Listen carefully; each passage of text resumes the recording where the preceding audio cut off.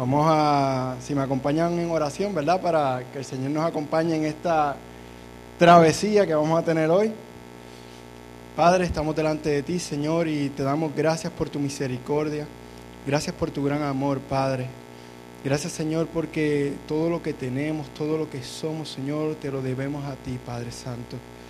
Yo te pido, Señor, que tú te puedas glorificar en esta noche de una manera especial, Padre. Que tú nos puedas hablar, Señor Jesús.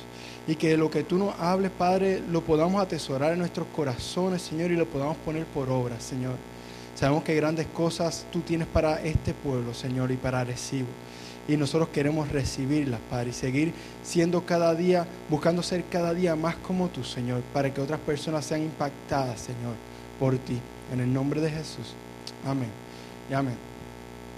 Les pido disculpas por tener una computadora Dell aquí, ¿verdad? Porque sé que es un poquito raro cuando usted la ve, no es una Apple, pero me la regalaron y pues ha sido de bendición, mucha bendición para mí.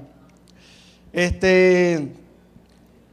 la primera vez que vengo un viernes a compartir aquí con ustedes y me siento súper contento. Le doy gracias a los pastores por haber confiado en mí para poder dar la palabra. Sé que confían más en el Señor, ¿verdad? Señor, ten misericordia de Eleni, que guárdalo, Padre, guarda lo que está hablando y todo.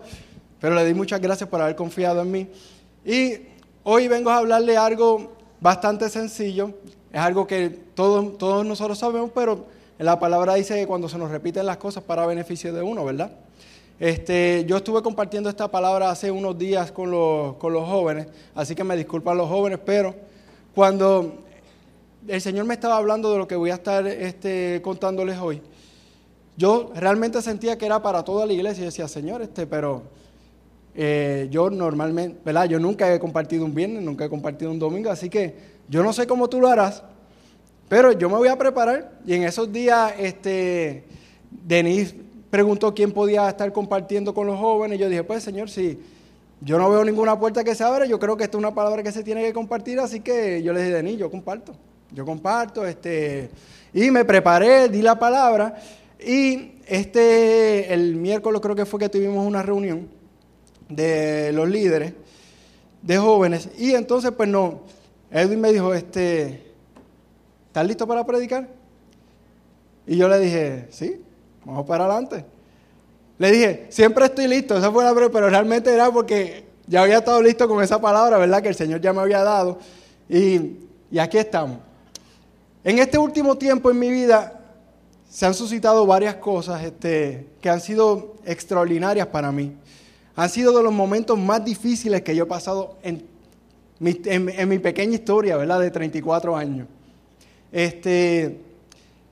Hace poco tiempo atrás yo cambié de trabajo. Estaba en seguros múltiples, pero cambié de ser ajustador a ser vendedor. Y eso trajo un montón de cosas que yo no imaginaba que iba a traer, de dificultades, de esfuerzos, de cosas diferentes.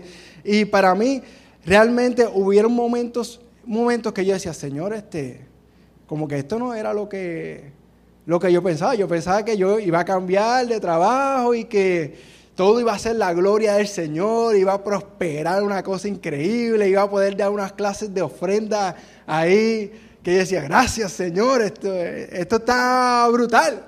Esto está increíble lo que tú estás haciendo, pero me estoy viendo en un momento en el cual veo como que las puertas se cierran. Y yo decía, Señor, esto no se parece a lo que nosotros habíamos, ¿verdad? A lo que yo pensaba que yo iba a estar viviendo en este tiempo. Y nada, yo le dije, Señor, pues vamos para adelante. Empezamos a orar, yo le dije a mi esposa, tenemos que meterle oración a esto porque está difícil la cosa, y empezamos a orar y a clamar, a orar y a clamar. Y hubo un momento, en este momento de oración y de clamor, que yo comencé a ver las cosas, empecé a ver las cosas diferentes. Empecé a decir, Señor, este tiempo como que, no sé, como que me lo estoy disfrutando. Pero yo digo, a lo mejor no es correcto que yo me disfrute este tiempo, porque es un tiempo de dificultad. Es un tiempo que yo nunca había vivido, yo nunca me había visto en un momento en el cual del salario que yo tenía, estar a lo mejor un mes cobrando menos de la mitad de lo que yo cobraba antes. pero yo me estoy disfrutando este tiempo, Señor. Tiene que haber algo mal, tiene que haber algo completamente mal. Y en ese momento el Señor me trajo una experiencia que yo pasé hace varios años atrás, cuando estaba en la high, y me trajo al tiempo de, no sé si todos pasaron por ese momento, yo imagino que sí, pero que hay un prom. Cuando tú te vas a graduar de la high, hay un prom, hay unos bailes que todo el mundo celebra, es como que la celebración de que ya nos graduamos. Y hubo un momento que un amigo mío me dijo, mira Lenny, vamos para tal prom. Y yo decía, pero es que esa no es la escuela de nosotros. ¿Para qué vamos a ir? No importa, vamos para el prom. Y yo decía, pues, pero nos invitaron, alguien nos invitó. Y yo decía, no, nadie nos ha invitado. Yo decía, ajá, pero ¿y cómo vamos a entrar? Nosotros vamos allí, entramos. Nadie nos ha invitado, nadie ha dicho nada, pero nosotros vamos para allá. Y cuando nosotros, pues yo dije, pues vamos para el prom. Y cuando yo me monto en el carro, nos vestimos súper bien, llegamos al prom, y cuando llegamos al prom, que entramos, yo realmente no conocía a nadie. Y yo decía, ¿qué rayete yo voy a hacer aquí? ¿Sabes? No puedo hacer nada, no conozco a nadie. Y había muchas personas, pero entre todas esas personas, yo conocíamos a 2 muchachas. Y yo decía, pues, Señor, no hay nadie más. Están esas 2 muchachas. Le decía al Señor, no a mi amigo, porque en ese momento no estábamos muy en el Señor que digamos.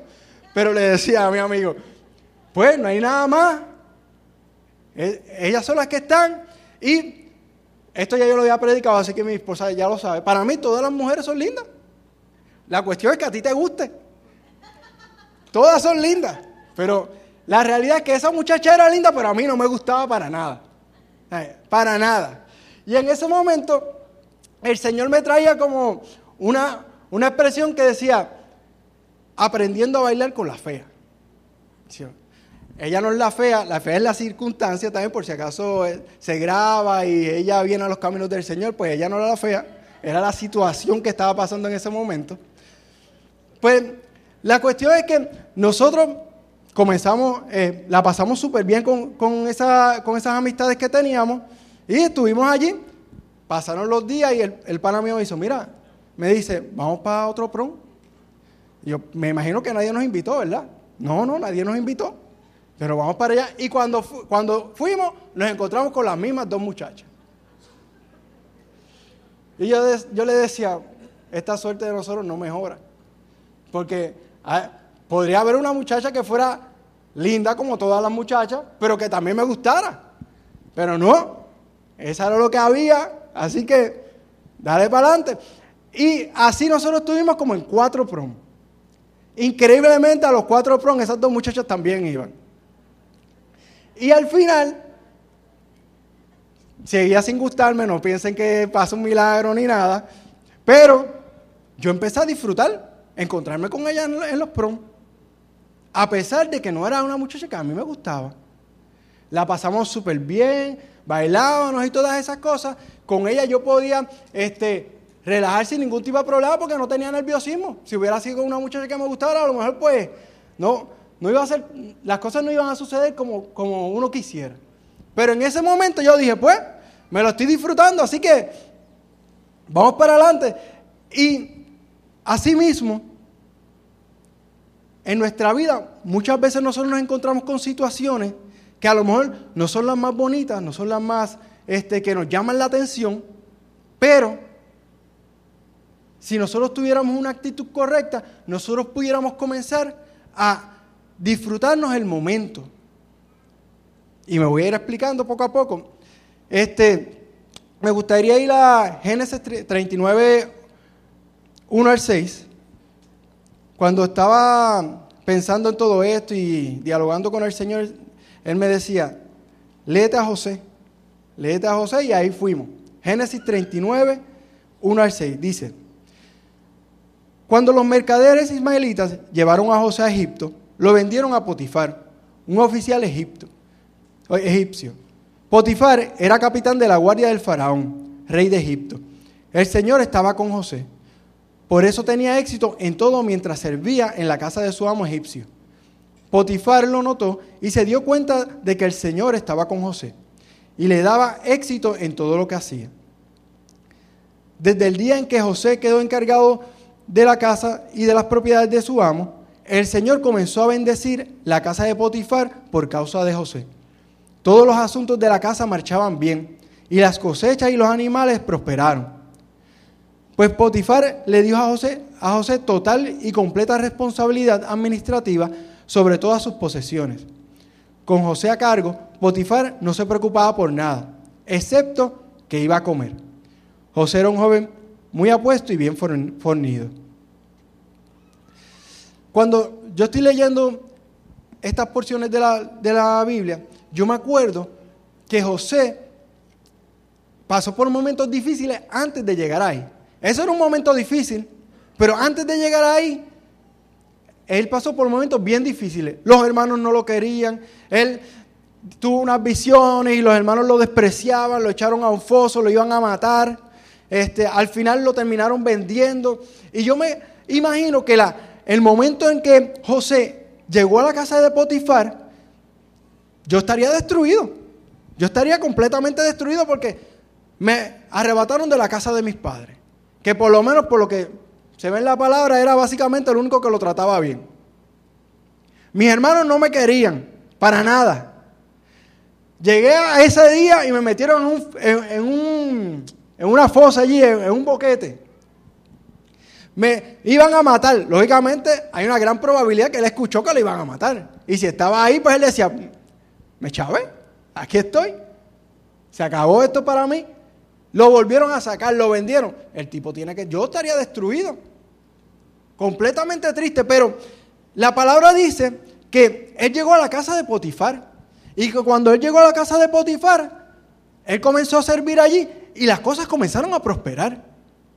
Y hay veces que a lo mejor nosotros pudiéramos pensar que esto es por arte de magia, que José llegó allí y como el Señor tenía un propósito con José, pues todo le iba bien, no importando cómo él se comportara, no importando lo que él hacía, no importando lo que él decía, no importando su cara, su rostro. Si él caminaba medio cabizbajo por las cosas que le habían sucedido. Y yo quiero decirles que la realidad es que no. La actitud de nosotros delante de las situaciones va a determinar dónde nosotros vamos a estar. Va a determinar hasta dónde vamos a llegar. Y yo me imagino que cuando José estaba allí en la casa, la actitud de él era una actitud correcta.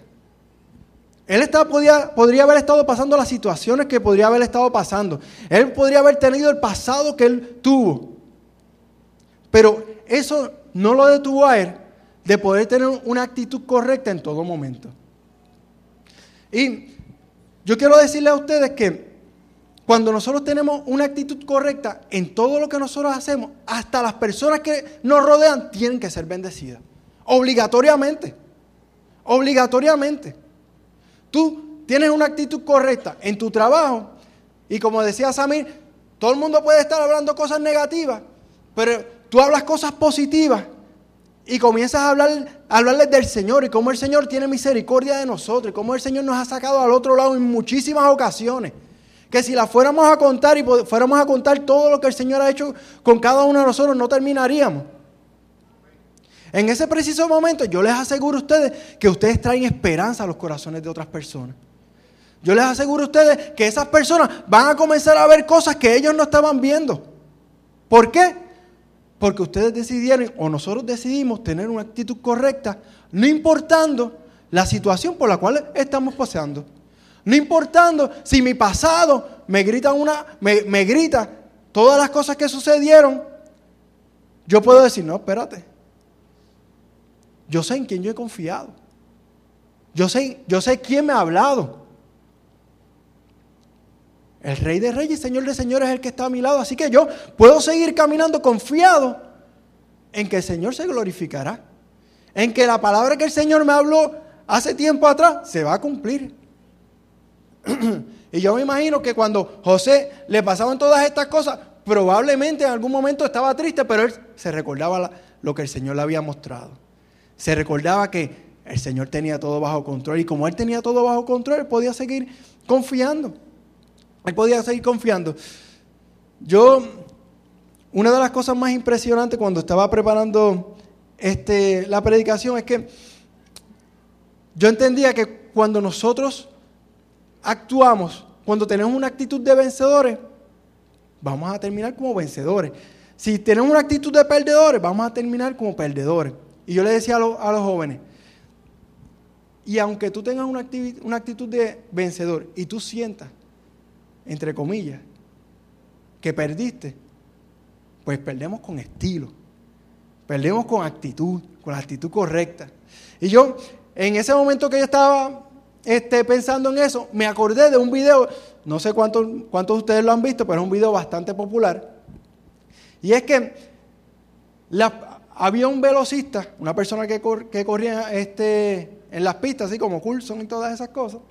Y este muchacho entiendo que eran unas olimpiadas, va a competir y suenan el disparo, ¡pa! Y empieza todo el mundo a correr, y el chamaco se lesiona en medio de la carrera. Yo no sé cuántos lo han visto, pero es un video, si usted no lo ha visto, véalo. Itamar lo buscó y lloró. ¿Verdad, Itamar? ¿Lloraste? ¿Viste? Es bueno. Pero la cuestión es que el tipo, es una de las carreras más importantes, el tipo se lesiona y él cae en el piso, y cuando él cae en el piso, sale de las gradas su papá.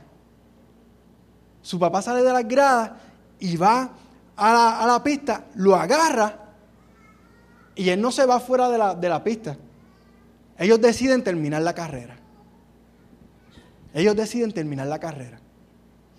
Y yo les decía a los muchachos, ¿cuántos han visto ese video? Casi todos me decían, casi todos menos Itamar. Ahí, levantaron la mano. Y yo les pregunté, ¿ustedes se acuerdan quién fue el que quedó en primer lugar? Nadie se acuerda. ¿Y el segundo lugar? No, tampoco. ¿Y el tercero? Tampoco. Nadie se acordaba de nadie de los que corrían. Solamente se acordaba de ese muchacho que quedó último lugar. Tú eres quien decide cómo las personas te van a ver. ¿Ustedes saben quién fue el gran ganador de ahí? Ese muchacho, que ante los ojos de los demás quedó último lugar. Pero ante todo el mundo que lo sigue viendo y sigue viendo y sigue viendo y sigue viendo el video, ese muchacho fue el gran ganador. ¿Qué actitud tú vas a tener hacia la vida? ¿Qué actitud tú vas a tener hacia las circunstancias? Tú eres quien decide. Me gustaría que fuéramos a Marcos capítulo 16, los que tengan Biblia. Capítulo 16, versículos 17 al 20. Dice, entonces les dijo, vayan por todo el mundo y prediquen la buena noticia a todos. El que crea y sea bautizado será salvo, pero el que se niegue a creer será condenado. Estas señales milagrosas acompañarán a los que creen. Expulsarán demonios en mi nombre y hablarán nuevos idiomas. Podrán tomar serpientes en las manos sin que nada les pase. Y si beben algo venenoso, no les hará daño. Pondrán sus manos sobre los enfermos y ellos sanarán. ¿Cuánto leen este versículo como a mí me llena de ánimo? ¿Entiendes? Yo digo, wow, ¿sabes? Voy a ir donde las personas, voy a orar por ellas se van a sanar. Si se me para una serpiente enfrente, la voy a coger y no me va a hacer daño. Si me bebo algo mortífero, tampoco. Y cuando yo leía este versículo, yo decía, mano, Señor, esto está brutal. Yo quiero eso. Y el Señor me traía algo a la mente que me confrontaba y me decía, muchas veces nosotros queremos que el Señor haga milagros a través de nosotros, pero no estamos dispuestos a que el Señor haga milagros en nosotros. Y yo decía, Señor, pero ¿Qué tiene que ver esto con la predicación? ¿Qué tiene que ver esto con las situaciones que cada uno de nosotros vivimos? El Señor quiere hacer milagro en cada una de ellas. Cuando nosotros tenemos la actitud correcta, nosotros abrimos el espacio para que el Señor se glorifique, para que el Señor haga milagros. Pero muchas veces nosotros le decimos, Señor, yo quiero orar por las personas, quiero que se sanen. Y el Señor dice, pero yo quiero hacer milagros en ti también. Dice, no, pero a mí no me enferme. Yo no quiero pasar por ningún momento difícil. Y hay veces que suena algo contradictorio, porque hay veces que se paran predicadores y dicen, ¿cuántos quieren milagros? Y todo el mundo dice, yo quiero milagros. ¿Cuántos quieren sanidades? Y todo el mundo dice, yo quiero sanidades. ¿Cuántos quieren ver milagros y sanidades y prodigios? Yo quiero ver milagros, sanidades y prodigios. Y si le cambiaran el tono y le dijeran, ¿quién quiere pasar por situaciones difíciles? Nadie.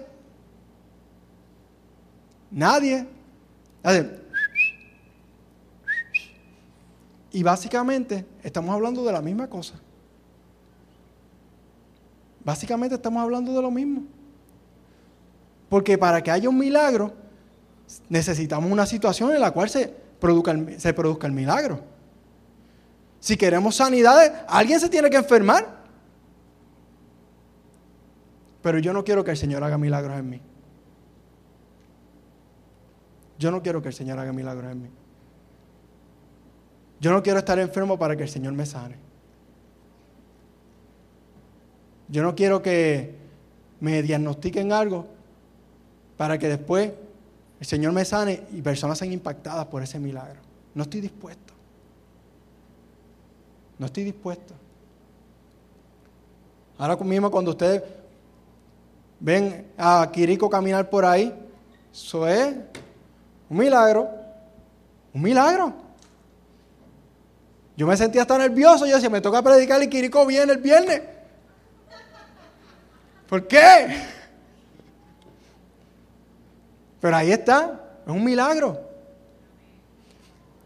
En el 2004, septiembre 11 del 2004, yo tuve un accidente. Casi la mayoría de ustedes saben que tuve un accidente bastante grave. Que me tuvieron que reconstruir. La nariz que ustedes ven aquí no era la nariz que yo tenía. Me la tuvieron que reconstruir completa. Tenía un boquete entre el labio y la nariz.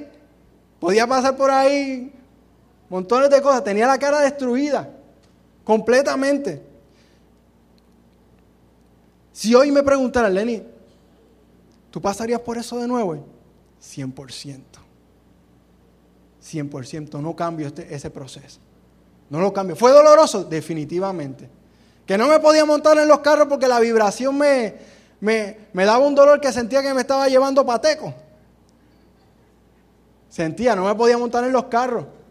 ¿Que tenía que comer por un sorbeto? Sí, tenía que comer por un sorbeto.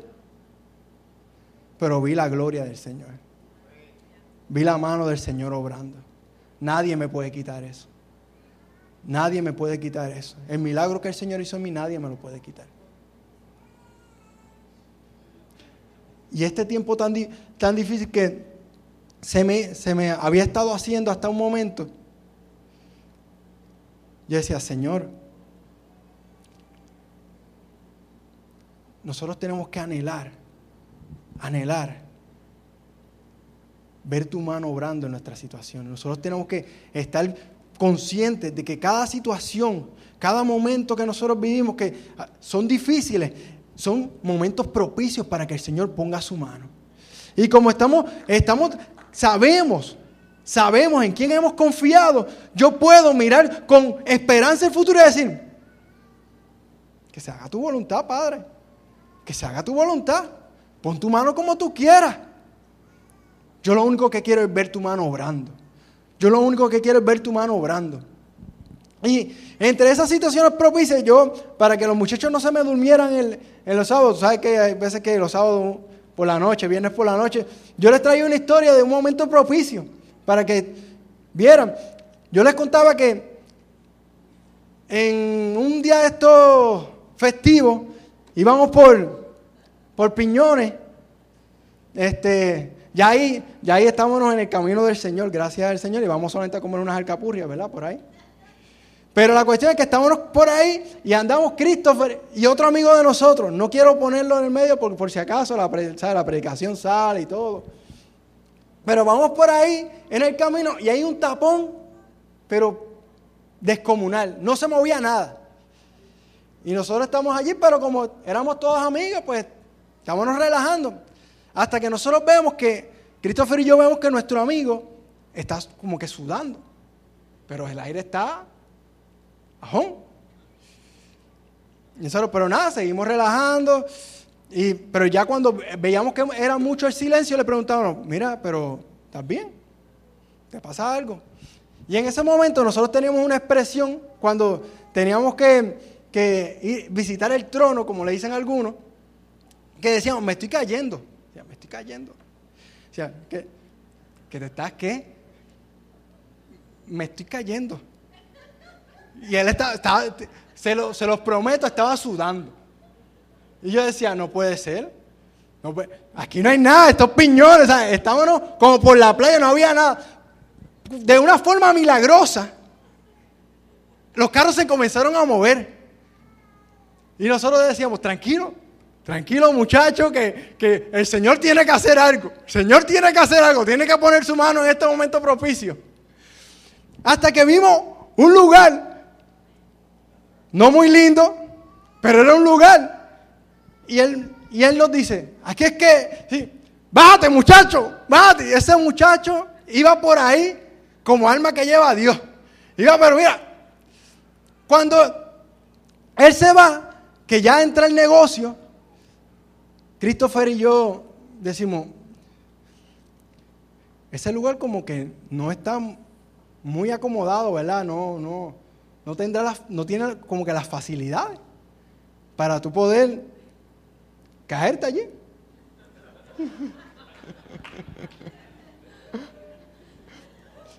Allí tiramos, pues ya en ese momento salió la aseveración. ¿Habrá papel? Pero nosotros no podíamos hacer nada, estábamos en el carro, en el tapón, no había dónde parquearse, era un día festivo. Y nosotros, el Señor tiene que poner su mano. Y yo le dije a Christopher, para mí, que él tenía media. Tenemos que orar para que él que haya tenido media. Cuando ese muchacho viene de camino para acá, estaba contento. Y nosotros, mira, ¿todo bien? Excelente. ¿De verdad? ¿Sí? ¿Tú tienes media? Ya no. Pero, aunque ustedes no lo crean, nosotros que en esos días nosotros andábamos en chancletas todo el tiempo, que íbamos a la playa a surfear, que esto era estar preparados en todo momento, el tener unos tenis con media, el Señor tuvo que poner su mano ahí. Y momentos como esos en nuestras vidas son momentos propicios para que el Señor haga cosas extraordinarias. Y hoy yo puedo venir donde ustedes y a lo mejor suena jocoso, pero la realidad es que podemos ver cómo el Señor tuvo misericordia de él. Y en el momento de dificultad que él pensaba que podía ser su último momento porque no le íbamos a montarse en el carro, pues el Señor hizo provisión para él. Me gustaría que fuéramos a Colosenses capítulo 3, versículo 1 al 3. Dice, ya que han resucitado a una vida nueva en Cristo, pongan la mira en las verdades del cielo, donde está Cristo sentado en el lugar de honor, a la derecha de Dios. Piensen en las cosas del cielo, no en la de la tierra, pues ustedes han muerto a esta vida, y su verdadera vida está escondida con Cristo en Dios. Y ahí es que nosotros podemos entender cuando nosotros en medio de las situaciones podemos decir, Señor, yo puedo disfrutarme este momento. Porque mi mirada no puede estar puesta en las situaciones que yo paso. No puede estar puesta en las dificultades. Tienen que estar puestas En Cristo. Porque cuando yo pongo mi mirada en Cristo, no importando lo que yo esté pasando, yo sé que al final lo que el Señor tiene para mí es una victoria. Que no importando si hoy las cosas se ven difíciles, que no importando si hoy yo no tengo muchos chavos en el bolsillo, que no importando si hoy me indicaron que tengo alguna enfermedad o me diagnosticaron algo, yo puedo entender y comprender que lo que yo estoy esperando es un milagro del Señor, es que el Señor ponga su mano, es que a través de mí sean impactadas personas. Y aunque llegara el último momento y el Señor decidió no hacer nada, que por mi actitud otras personas sean impactadas. Y que cuando las personas me dicen, pero Lenny, el Señor no hizo nada. El Señor hizo. El Señor hizo y yo estoy en paz. Por mí se impactaron, estas personas se impactaron. Por mí otras personas dijeron, wow, Lenny, pero tú puedes estar así. Sí, yo puedo estar así. Y ellos tuvieron esperanza. Cuando nosotros decidimos mirar a Cristo, cuando nosotros decidimos poner nuestra mirada en el que nos salvó, aunque al final no pase nada, entre comillas, el Señor va a impactar a otras personas, solamente porque tú tomaste la decisión correcta. Solamente porque tú tomaste la decisión correcta. Si hoy tú viniste aquí y todos tenemos situaciones, pero hoy tú viniste con una situación difícil, yo te quiero decir que hoy es un día de esperanza para tu vida. Hoy es un día que tú puedes salir de aquí diciendo, voy a sonreír a mi futuro porque yo sé en quién está mi futuro, está en las manos del Señor. Yo puedo mirar a mi futuro y decir, estoy tranquilo porque el Señor va a hacer algo. El Señor va a hacer algo. Y en ese momento es que el Señor comienza a moldear nuestro corazón. Empieza a quitar eso que impide que algunas veces lo veamos. No, Él empieza a bregar en nosotros y a moldear. Y hay veces que nos duele un poco, pero sigo confiado y sigo contento que el Señor está obrando. Sigo contento y sigo confiado en que el Señor está haciendo de mí una mejor persona. Sigo confiado y estoy contento en que el Señor sigue formando a Cristo en mí. Porque cada vez que suceden cosas en nuestras vidas, el Señor quiere moldearnos y quiere hacernos más a la imagen de Jesús. Más a la imagen de Jesús. Para que donde quiera que vayamos, las personas lo noten. Y la luz que irradia, el tener a Cristo en nuestro corazón, sea de bendición para otros. Dios no desea que vivamos la vida solo por vivirla. Él desea que entendamos que fuimos creados por un propósito. Gálatas capítulo 4, versículo 19 dice, oh mis hijos queridos, siento como si volviera a sufrir dolores de parto por ustedes y seguirán hasta que Cristo se forme por completo en sus vidas. Eso es lo que busca el Señor, que Cristo se forme por completo en nuestras vidas, que Cristo se forme por completo en nuestras vidas, y eso tiene que ser nuestro objetivo. Cada día ser más como Jesús. Cada día ser más como Jesús.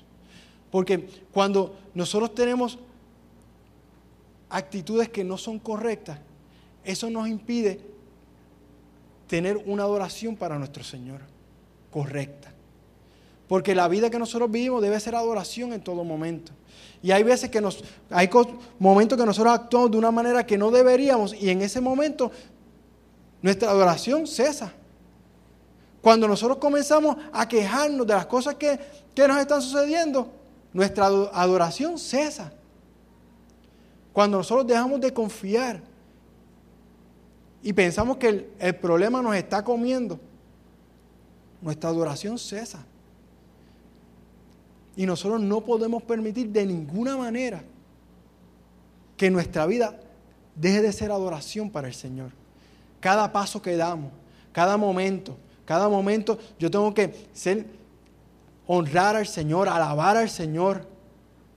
Cada momento de mi vida, cada momento tiene que ser adoración hacia Él. Y por esa razón nosotros tenemos que tener actitudes correctas en todo momento. No podemos ser esclavos de nuestras actitudes. Ya vamos bajando la cuesta, pero cuando nosotros hacemos todas estas cosas, es que realmente nosotros comenzamos a aprender a bailar con la fe. Y ese era el tema de mi predicación cuando se lo traje a los jóvenes, que nosotros tenemos que comenzar a aprender a bailar con las situaciones. Nosotros tenemos que comenzar a bailar con ellas. Y no, eso no quiere decir que la situación deja de ser fea. Yo no estoy diciendo, mira, tápate los ojos, la situación que tú tienes no es nada difícil, para nada, para nada. Yo lo que te estoy diciendo es que en medio de las circunstancias nosotros podemos ver a Cristo. Y cuando nosotros vemos a Cristo, se supone que nosotros podamos hacer las cosas de una manera diferente a lo que las hacen las personas del mundo. Las personas que no tienen a Cristo en su corazón no pueden bailar con la fe. No pueden bailar con las situaciones como nosotros, porque nuestra esperanza es otra. Nuestra esperanza es que no importando cómo nosotros veamos nuestro mundo, si vemos que se está derribando nuestro mundo encima de nosotros podemos decir, el Señor va a obrar. Y hay veces que nosotros podemos decir, sí, Lenny, pero es que tú no has pasado por las cosas que yo pasé. Tú no has pasado por X o Y situación. Tú no has tenido las dificultades que yo he tenido. Y ahí, yo pensando en estas cosas, yo podía ver cómo el Señor me traía a la Escritura y decía, cuando yo fui hacia la cruz, yo tuve dificultad. Yo tuve que cargar un madero, a mí me golpearon, a mí me abandonaron, a mí me escupieron. Y yo quiero dejarles saber que antes de eso, Jesús sabía para dónde iba.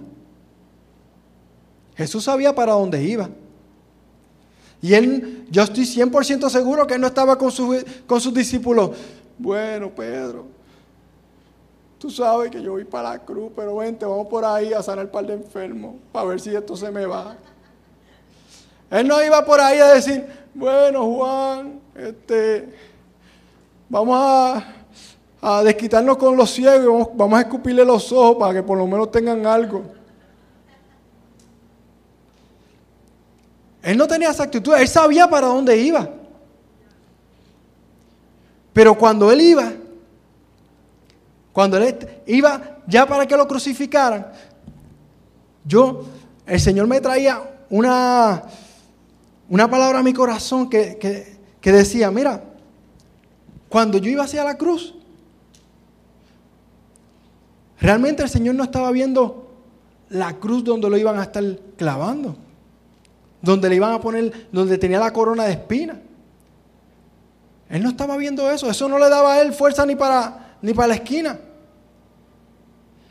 Cuando él iba hacia la cruz, él lo que veía era libertad. Él lo que veía era salvación. Él lo que veía era que nosotros íbamos a ser bendecidos.